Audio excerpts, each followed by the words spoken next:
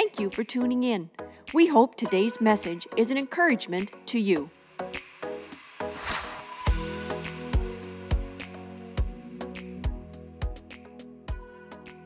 Today's a good day. And I say that because today we're talking about fellowship, and then I get to go and have fellowship after and eat the holiest of foods, pizza. So it is a good day. But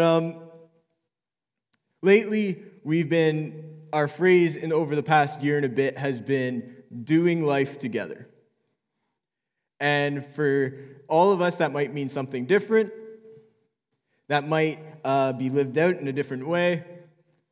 But there's this key component of the gospel that the believers, the followers of the way, I like saying followers of the way. It just sounds cool. The way, right? But there's this component that they did life together. And so the title of my sermon this morning is called In Step Together. And so I have a question. Growing up, have you ever had did you ever have a parent, maybe a grandparent, or just someone ask you after church to go wash the fellowship off your hands? And as soon as you got home, go wash the fellowship off your hands right now. And if you think about it, it probably left you with this sour, negative taste of the word fellowship. Ew, I gotta get the fellowship off my hands. And when really, fellowship's not the problem. And if anything, over these past couple of years, we've really learned what it means to wash the fellowship off our hands. Can I give you the church family interpretation of washing the fellowship off your hands this morning? It's like this. Go wash the possible germs, glitter, flu, glue, COVID, marker, cold, or any mess the kids' youth pastor got you involved in off your hands before you think about touching the food we're about to eat. You laugh, but it's true. You see, fellowship's not the problem. It's the risks we associate with it.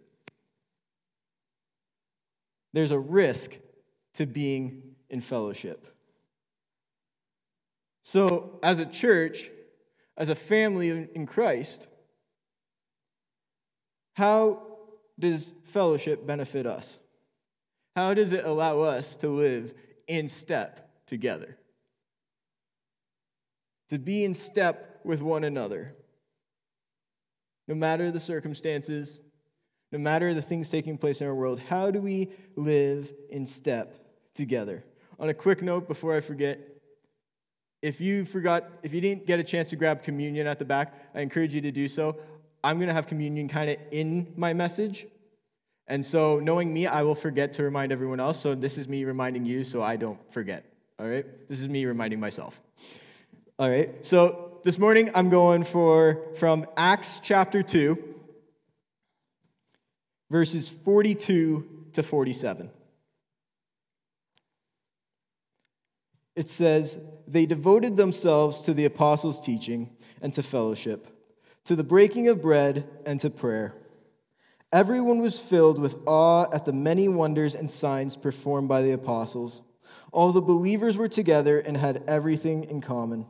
They sold property and possessions to give to anyone who had need. Every day they continued to meet together in the temple and continued to break bread in their homes and ate together with glad and sincere hearts, praising God and enjoying favor of all the people. And the Lord added to their number daily those who were being saved." Starting with the first two verses. They devoted themselves. They made a commitment amongst themselves. They, being the body of Christ at large, made a commitment as individuals and to one another that they would be committed to the teaching and to the fellowship, to the breaking of bread and to prayer. See, for all the foodies in the room, food is part of the gospel. Amen. All right? The teaching was the core of the gospel, that Christ had come He gave witness of the Father, that he had been crucified on the cross, and that he was resurrected and ascended. That he showed himself to be separated from darkness. The darkness didn't snuff out the light, that the light overcame the darkness. And the teaching was not only just to be something we knew, but it was to be something we practiced. That as we are to have communion or fellowship with God, that's the vertical aspect, that we should also that should also be reflected horizontally to others. That as we have communion and relationship with God, we are to have communion and fellowship with others. We are to be in step together. We are to do life together. So how should our relationship with God, how should the vertical aspect look and feel? I love what Archbishop Desmond Tutu said when describing communion with God. He said, like when you sit in front of a fire in winter, this is relevant to today, you are there just in front of the fire. You don't have to be smart or anything. The fire warms you. Sometimes we can feel so distant from God. We can feel so distant from community. We feel like we're out in the cold. But each and every time we come back into community, each and every time we come back into the presence of God, it's like that fire. We're reminded of the warmth it provides. We're reminded of the comfort it provides from the cold. We feel the warmth of his presence. And in fellowship, we may grow in the warmth of his goodness. This quote gives us a picture of how fellowship was understood in the Greek. Back then, the word fellowship comes from the word koinonia, which means partnership, literal participation, social intercourse, or benefaction. Communicate, communion, distribution, fellowship. Participation in social intercourse. The joining together of different people to become one to the Father. That the bride in the fullness of all her parts functions in full devotion to the King. Each part has a slightly different function, a slightly different view of focus, yet all are part of the same body. Each part can come together and be nourished. They're all different, but they all have the same purpose. Anyone ever heard of a redwood tree?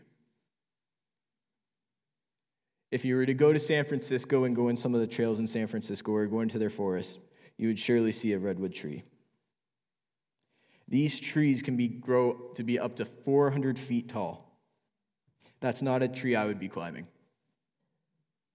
That's comparable to a 37-story building. And although this tree is super tall, the roots only go 5 to 6 feet deep. But get this, the roots extend out from the trunk of the tree up to 100 feet. To me, this tree represents Christian spiritual formation. That we may be rooted firmly in Christ. We may extend out to others, and we may grow in who the Father is asking us to be. That we may grow in strong, tall stature with the Father. To be fully alive, healthily growing, firmly planted, and extending out. You see, each root in the ground takes a different route. Each root in the ground might have a slightly different purpose, but they all serve. They might have a slightly different job, but all serve the same purpose. They all contribute to allowing the tree to grow, to allowing the tree to be nourished, to allowing the tree to be stand firm. If you've done any gardening, and maybe you've taken a tree out of your front lawn, your backyard, maybe even a bush, sometimes those roots aren't easy to separate. Sometimes it takes work. And it can be the worst when it's on a hot day. And you just want the plant to come out of the ground. But yet, that should be us. That no one can uproot us from our faith. No one can pull us away from our faith. But we're firmly planted. We're firmly nourished. And we give a vibrancy and a beauty to who our God is. When there is social intercourse, there is a binding of heart and soul to one another. We become connected not because of interest, but because of purpose. Think about it. Every Sunday you come, the people you have the most interaction with, you look for. The people you've built relationship with, you look for, and you notice when they're not there. When people you serve with, no matter what area you serve in the church, the people you serve with, you notice when they're not there. I notice when our kids or our youth aren't out at one of our programs, I notice. I notice when one of my kids or youth leaders aren't in church. And it's because there's been a bond. There's a soul connection. That in the fields that God has placed us in to serve, we've bonded and we serve in purpose. That although we maybe have different views, maybe we have different giftings, we all serve together for one purpose: to exalt Jesus, to know Jesus. And it doesn't matter where we started. It doesn't matter where we see ourselves right now. It doesn't matter where we see others right now or where we deem each other to be headed. Because at the end of the day, it's Jesus. And that can be so hard to remember right now. Especially in the last 2 years where there's so much division. Psalm 23:5. You prepare a table before me in the presence of my enemies. You anoint my head with oil. My cup overflows. That when we sit in the presence of people who maybe we don't get along with, maybe have a slightly different outlook, approach, understanding, or action, we can be rest assured that we can still be filled because the Father is still there. The cup is a representation of being held together. And the overflow is a representation of spiritual wealth and satisfaction. The overflow of a community held together is what we see in the very next verse. That everyone was filled in awe of the wonder and the miraculous. When fellowship, communion is at the heart, the miraculous is shown through his will. Do you long to see a touch of the miraculous in the body of Christ? Is there a growing desire to see the overflow of his Spirit in this body? Are we being held together and allowing time for it to take place? If you look at the gospel, I'm going to say 99% of the time, the miraculous, the healing, the overflow takes place in community. It doesn't happen on an individual's own self. It doesn't happen on their own time. It happens in community. It happens when we have communion with each other and the Father. See, as one gathers at the table to break bread, to be filled, the body together is filled spiritually. When you gather together to eat food, you're filled. But there is a spiritual fulfillment that comes through that.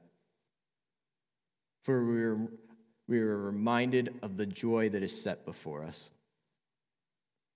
That no matter what happens when we leave here today, we find joy. No matter what is happening when you came in today, no matter if you're weary or heavy burdened, you find joy. It's not based on your circumstance. It's based on what's ahead. For the joy set before him, he endured the cross. It wasn't on his circumstances then. It was on what laid ahead, what was beyond the cross. And when we sit in awe of the wonder and the miraculous taking place, something we can't really describe, but can only really affirm by saying this one phrase: surely the Lord is in this place. That's easy to say in a worship setting. It's easy to say in a time like this: the Lord is in this place. Can you say that in the morning when you first wake up and you're stressed? The Lord is in this place. Can you say it when at night your thoughts are running anxious? When worry is running deep within you? The Lord is in this place. Can you say that when there's conflict between you and someone else? The Lord is in this place.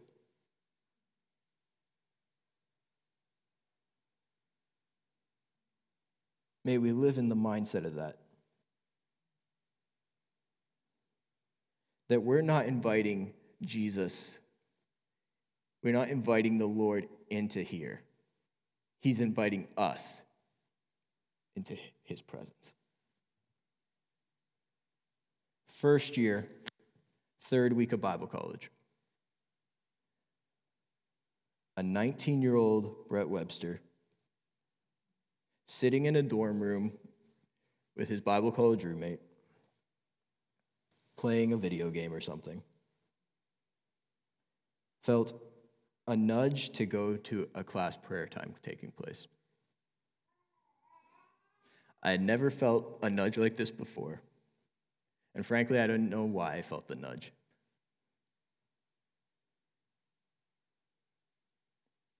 But yet, I felt a nudge to go up to a classroom. And so I walked up to the classroom, and I entered. And there was 20 other of my classmates gathered in a room, setting an atmosphere of praise, worship, and prayer. And I remember I just sat there, not knowing what to do, definitely not knowing what to say, but just in awe of the passion displayed, the prophetic words given, and the healing that took place in a span of 6 hours.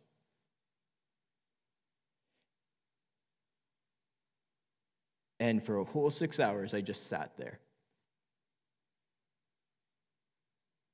I can't usually sit that long.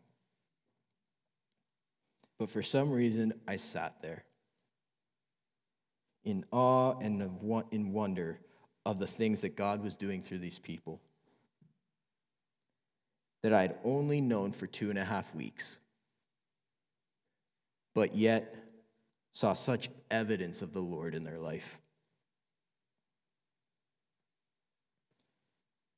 I remember being in awe, but at the same time feeling so out of place. And I remember my only prayer was, God, if you want me here, place me somewhere. And just before the night ended, a now close friend of mine came up to me. He sat down beside me. And he said, Brett, I don't know you well, but I feel like the Lord is showing you where he is placing you. He's placing you in his presence. I walked out of that prayer time not having prayed one word other than what I said, having just sat there for 6 hours and unsure of where to go from there.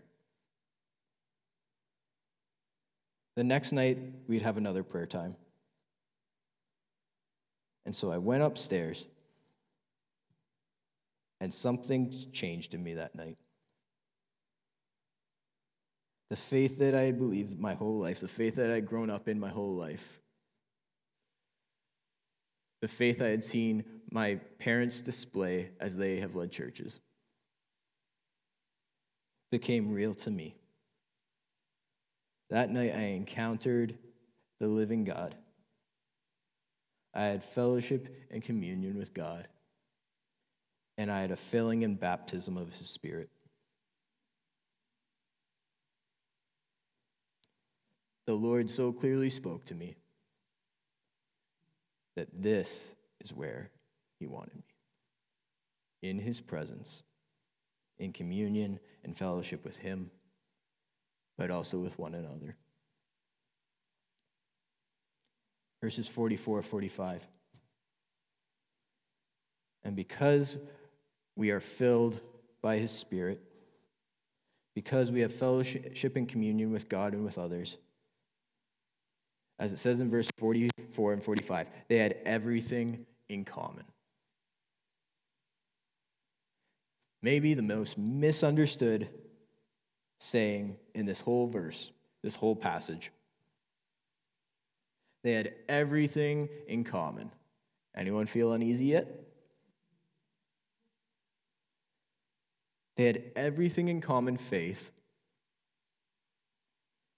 but they still had difference in opinions. That's very countercultural to the times we live in right now.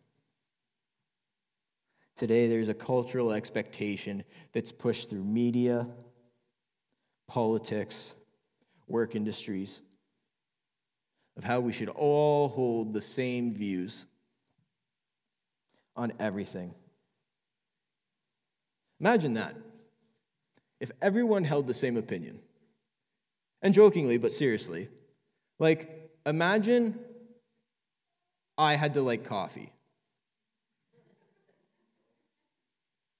For those of you who might be new here, when I first got to this church, I started off with an open joke, but it's serious, I don't like coffee. So imagine like I had to like coffee like everyone else. Or better yet, imagine all of you didn't like coffee. Ooh. It's okay, that's never going to happen. It's okay, you get your coffee.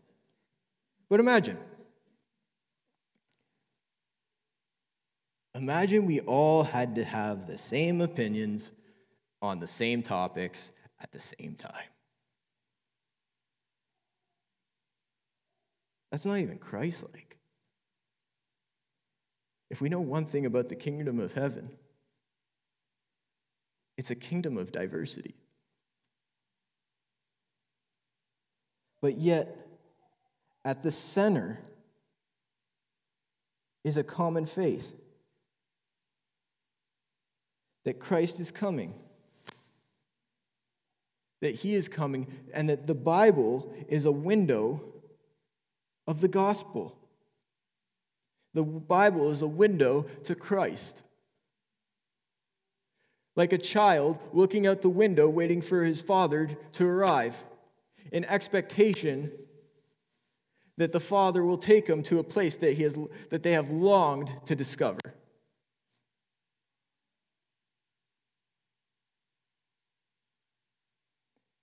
That the father will knock on the door, and that if we answer, he doesn't expect us to have everything figured out. He doesn't expect us to have all the answers to what the kingdom is or to who he is. He doesn't expect us to have all the answers to what is right and what is wrong. But yet he just expects us to open the door, to open it up to him, and for us to allow him to come in. To invite him in to shape us, to deeply form us, and to build us into who he is calling us to be.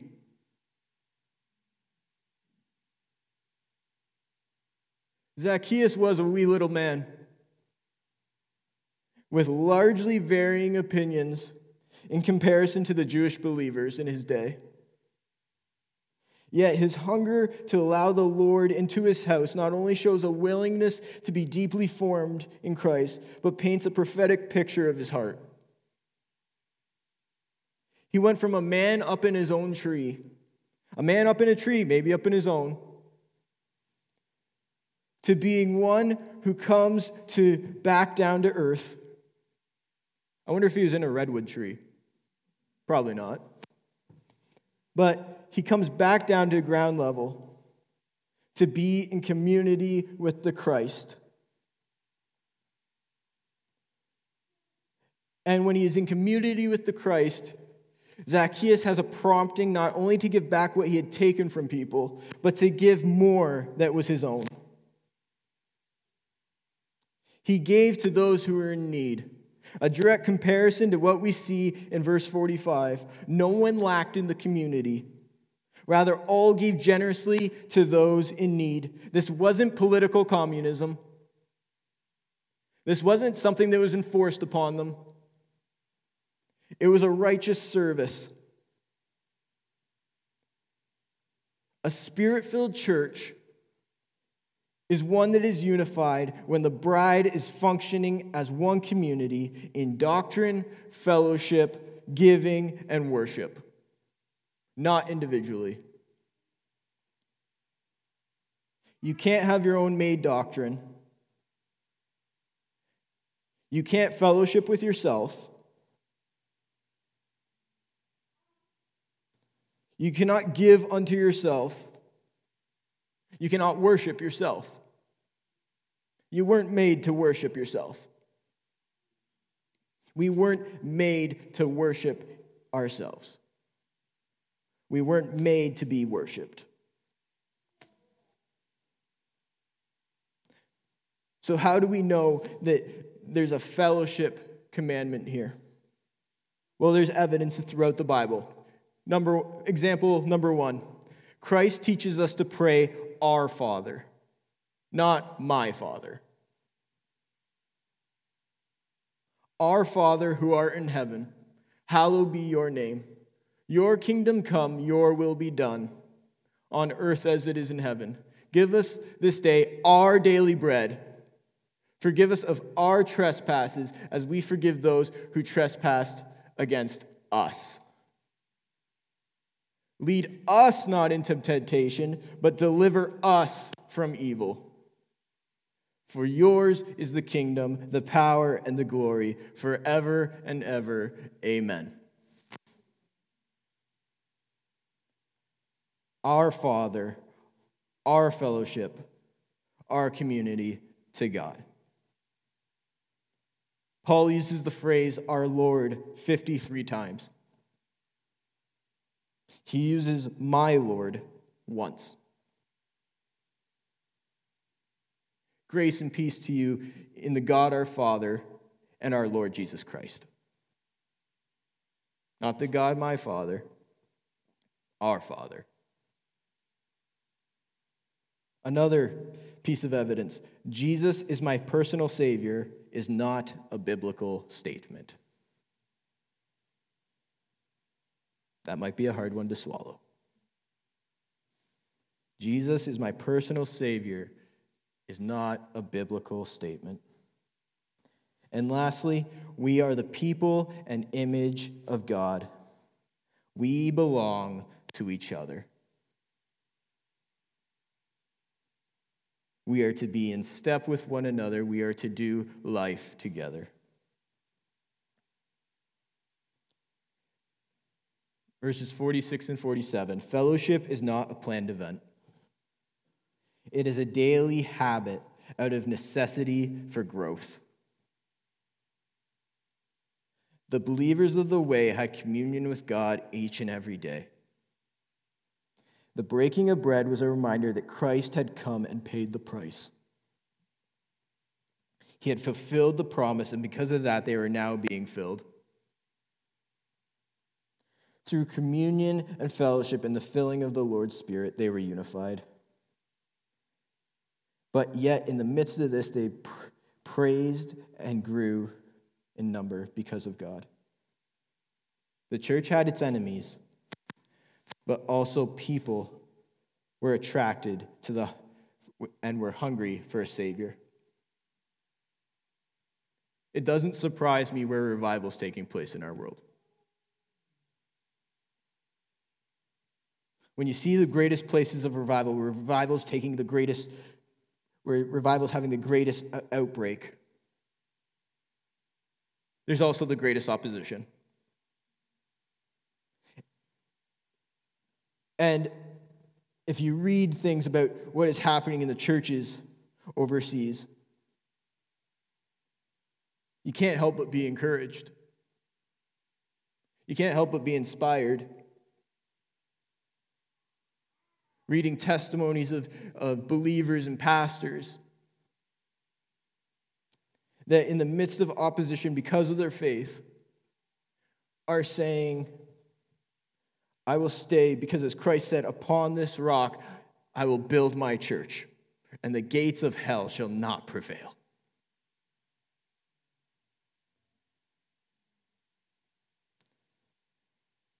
The gates of hell shall not prevail.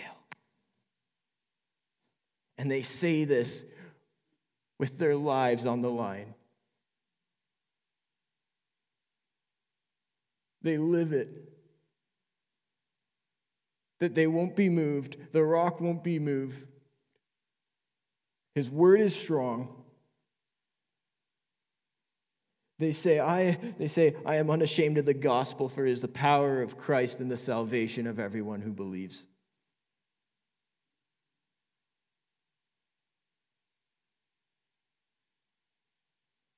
May I have a heart. May we have a heart that is inspired because of that. That in the midst of our enemies, our cup overflows. I think about the night, there's a night where the disciples and Jesus entered a room.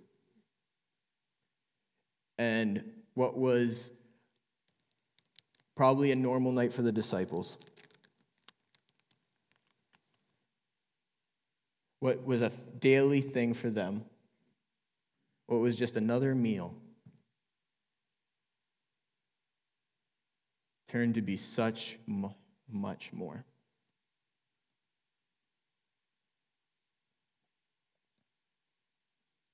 Because as they sat at the table, none of them knew, but as Jesus sat there, he knew that he sat at a table in the midst of an enemy. That someone who deemed him an enemy. But yet he knew the cup would overflow. And so as he took the bread and he broke it and he said, "This is my body. Take it in remembrance of me." Let's eat the bread.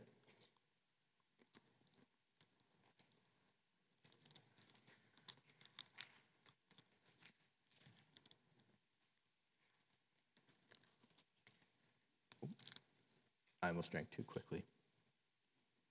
And then he took the wine and he said, "This is my blood poured out for you." That when we drink of the juice, we're reminded of the blood that has sanctified us, that cleanses us from our sin.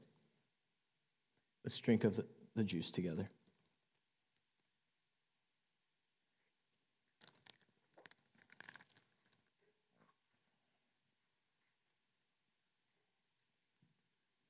The church grew in step together.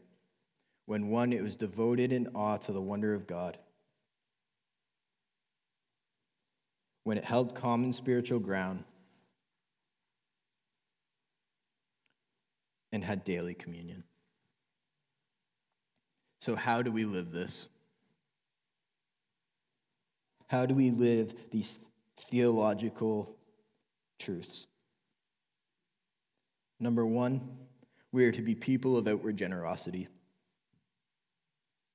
What do I possess that I can give? What time do I possess? What finance do I possess? What spiritual practice do I possess that I can give to someone else? Where can I be praying for someone? How can I bless someone? Where can I be for someone? What time can I create for someone? An outward generosity, because when the people of Acts lived in generosity, no one lacked. Number two, we are to have an open sensitivity. Who am I and how am I affecting through what I am saying and doing? Sticks and stones may break my bones, but words will never hurt me. What a lie. If we are not spiritually discerning to those in the room, we will be spiritually insensitive to the moment of communion the Father is bringing them into. May we never miss a moment for people to enter into the presence of God, and may we always be aware, discerning of when that moment is, and how we can be an extension of his hand. Thirdly, we need to be creators of space. What space have I created to allow others to enter into? What space have I created to meet with someone? What space have I created to allow them into my life, in this area of my life? So that they feel like they have community with someone. That they have communion with someone. And last but not least, we need to be an investor of the word. An intaker of truth. We want to be formed in, to be deeply rooted in, and to be sent out in. That we would be able to stand upon the rock. That we'd be able to walk out in the waters and have communion with the Father. So what one challenges you today? The gathering of the bride should be one in step together. One in step with the Father and his chosen people. To reach within so that when we are in step with Christ throughout. Maybe today you're saying, I need communion. We just did the symbolic moment of communion.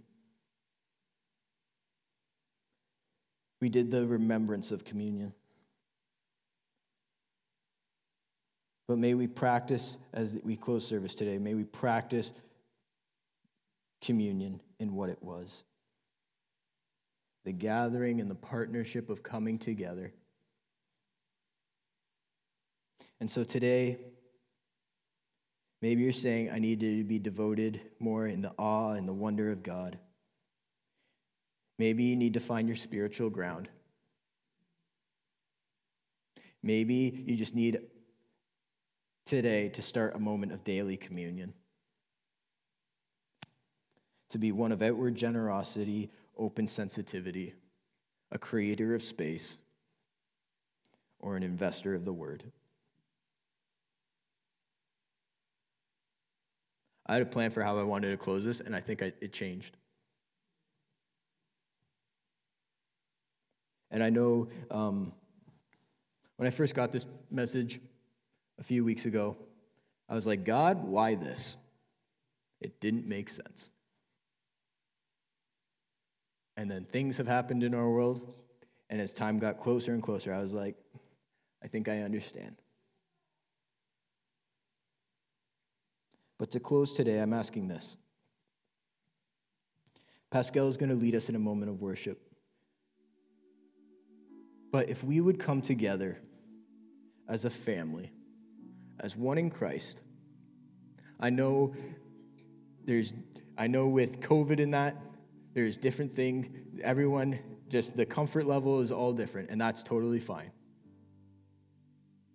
But if we would come forth and gather together, if you want to be a little more distant, that's fine. But all I ask is you come a little closer than you are. That we be gathered together in a moment of worship and communion with the Father and each other. That we would pray and seek the Lord. That no one would lack. Pascal will lead us in a moment of worship, and then I'll come and I'll pray over us as a body. And then after that, if you're in need of a moment of extended ministry, the elders, myself, we would love to pray for you.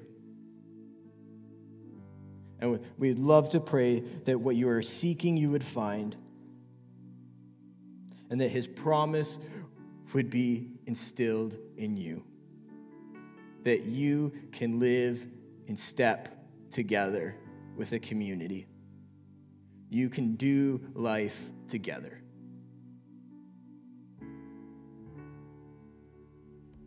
Because as we are together, we are one in Christ.